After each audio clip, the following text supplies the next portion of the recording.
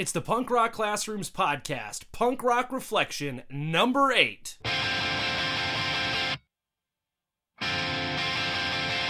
I'm going for a walk, not the after dinner kind.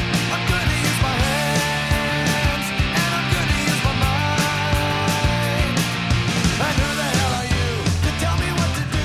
You can't even talk. Hey everybody, it's Josh Buckley, co-host of the Punk Rock Classrooms podcast, coming at you with my punk rock reflection for this week. And right now you might be thinking, but Josh, this is supposed to be a full-length episode. You and Mike are supposed to be getting together and talking about punk rock and education. And I would say yes, but this last week has been unlike any last week that we may have seen in a long time in the United States and in the world. And so Mike and I weren't able to connect last week and craft the podcast that we wanted to get in front of you. And so we changed things up a little bit. And so I'm here to kind of talk to you a little bit from my punk rock reflection. And Mike and I treat these punk rock reflections as a way to kind of look back on things that we've talked about on our podcast, or kind of look at what's going on around us and kind of talk about what that means for educators and what that means for us and what we see in the work we do. And, you know, I think with what's sort of facing the world right now with school closures, some districts closing, some districts not closing, students who might be absent because parents are afraid to bring them in to school. You might have high absenteeism. You might not be in. All of these things are in flux right now as we're dealing with the coronavirus. And I think one thing that hits me in all of this is how flexible we are as educators. Because of the very nature of our job, we are flexible in what we do. And so we're going to have to tap into that flexibility. We're going to have to tap into our ability to adjust and adapt and do differently, right? We're going to have to be able to kind of change it up a little bit on a dime, maybe, because things are rapidly changing right now in the world around us. And maybe we're not ready for it, but if we can lean back a little bit, flex ourselves, find a different way to do things, we're going to be able to do it.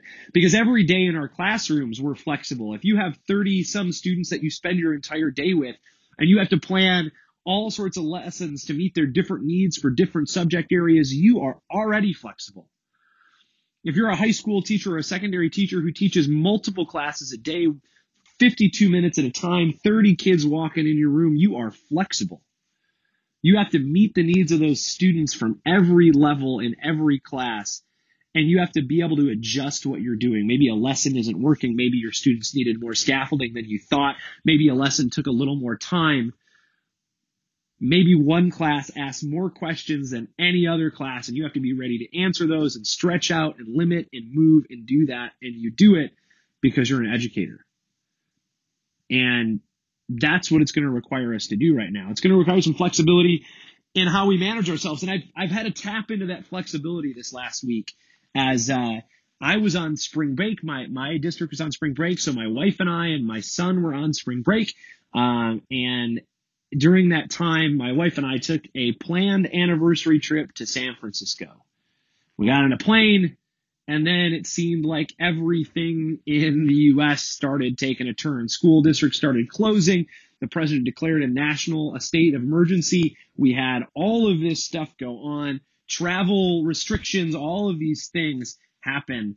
And that required some flexibility with us, because our very district that we both work in, my wife, a building level principal, me, a classroom teacher, and the president of the teachers union, had to do some extra work that maybe we weren't planning on doing that required us a little flexibility. My wife especially had to be flexible to not give me so much side eye and not get as angry with me as she definitely should have or could have, because of the amount of phone calls and messages and letters and everything that I was doing well out to kind of prepare for what was going on. Our district was debating whether to close as districts around us were closing, as the superintendent of our state and our governor met with district superintendents to talk to them about school closures.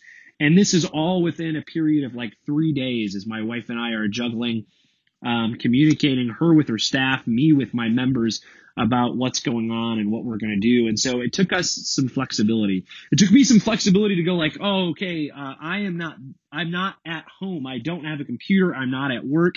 I'm going to have to rely on people back in Arizona, my group of educators who work with me, my executive board for our teachers union in Mesa, to ask them to flex a little bit with me, to ask them to kind of pick up some work and do things differently. So it required me to go like, okay, I got to be flexible. I got to give up some of my role. I got to give up some of my leadership. I got to give up some of this so the people around me can get this work done. I'm going to come in when I can. I'm going to support when I can. I'm going to make those phone calls. I'm going to connect people with other people. It took that flexibility. It also took a little bit of flexibility to do some work differently, to ask our school district to close, to work with my leaders to write a letter to the governor asking the governor to close schools, because we had some districts close and some districts not close, a discrepancy between what students were going to be served and what students were not going to be served and what that looked like in our state. And that took some time and some change for us and some work outside of the normal scope of what I might do on my spring break. And so we're going to have to be flexible moving forward. If your school is going on leave and maybe you have to transition to online learning, maybe you're transitioning to giving some other support services to students while they are off, that might require you to do some things differently. So we're going to have to figure out what that looks like. But we're flexible. We're educators. You do it every day. We're just going to maybe have to do it a little quicker and maybe a little differently than we're used to.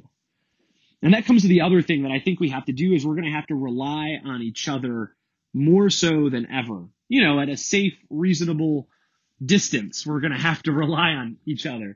But we're going to have to do things differently. You're going to have to, change the way that you do work. You're going to have to change, what that looks like. And so you might have to rely on a colleague a little differently. You might not be the person ready to go right now with online learning, but there are people around you who are. And so you've got to tap them, not physically on the shoulder, appropriate distance, but you got to ask them, hey, I need some help on this. And how do we do that? How do we work together to make that happen? How do we make that happen? So that way we're ready to go, right? And so we're going to have to rely on each other in a different way. We're going to have to check in on each other, right? This is different, unprecedented places for us. So you've got your crew of educators, check in on them, see how they're doing, and see what kind of help they need. I've been blown away by everybody I've seen on Twitter sharing resources and sharing things and sharing ways for you to connect with your students while you're out, to make sure that they have learning experiences still while they're not there. The amount of people who've sort of like posted things in different ways to go like, hey, this is a way that you can connect with your students. This is a way that you can do that, because we have to be ready to support our students in a different way too. Because if you feel that your world's a little flipped upside down, their world is flipped upside down too. And if your classroom and your school is the steady, stable place for those kids, that's been upended. So how do we let them know that there's still some stability, that we still care, that although things are up in the air, we want to support them in what they do. So that's the task in front of us. It's easy, right? We can do it. But when it comes down to it, it boils down to the need for us to be flexible and for us to support each other. So I hope that you check in on your colleagues, whether you are going on a school closure or not. I hope you check in on your students, because this is an unprecedented time for them, for what they hear on the news, for what they're going through, just like it's an unprecedented time for you. So, we're going to have to do things differently. We're going to have to adjust, but that's okay, because that's what we always do. We're ready for it. We were built to be adaptable because we are educators.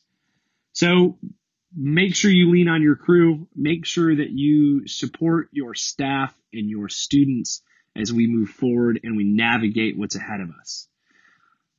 I think that's what I've got. This has been a wild week. I've been in lots of phone calls. I've been in lots of meetings. I went from my school district not closing to my school district closing to the governor closing all schools across the state of Arizona this afternoon. So it's been a wild ride as we try to figure out what's next. How do we support students? What do we do during the 2 weeks that we're out? What do we do when we come back? Do we come back in 2 weeks? What does that look like? I don't know. It would be Punk Rock Classrooms, though, if I didn't end by telling you guys what I've been listening to. Well, it has been a wild and crazy week. I didn't listen to a whole lot of music this week because I was on a trip and doing a whole bunch of other phone calls and all sorts of stuff. But my wife and I did get to listen to a podcast on the way out to California for our anniversary. And then on the way back, we listened to a podcast called The Dating Game Killer. So if you are at all interested in a true crime podcast, go check it out. And they've got 3 episodes out right now. It'll be a limited edition run about a true story about a serial killer who appeared on the dating game show. So super weird, creepy stuff. If you're into that, go listen to it. If you're not, I don't know, go listen to something fast. You can never go wrong with face-to-face. So there's my choice for you if you don't want to listen to my creepy podcast. But anyway, guys, thanks for tuning in. I hope you have a fantastic rest of your week. No matter what's ahead of you, remember that you have people who support you, that you have educators that you can rely on, that you can connect with, whether that's virtually or a phone call. You can make that happen. Remember, you can follow us on Twitter at Punk Classrooms. You can follow me on Twitter at Josh R. Buckley. You can follow my punk rock co-host, my punk rock brother from another mother, Mike Earnshaw. You can follow him at EduChef Earnshaw. And you know what, guys? Take care of each other. Be flexible. Be supportive. We got this. And we'll see you at the show.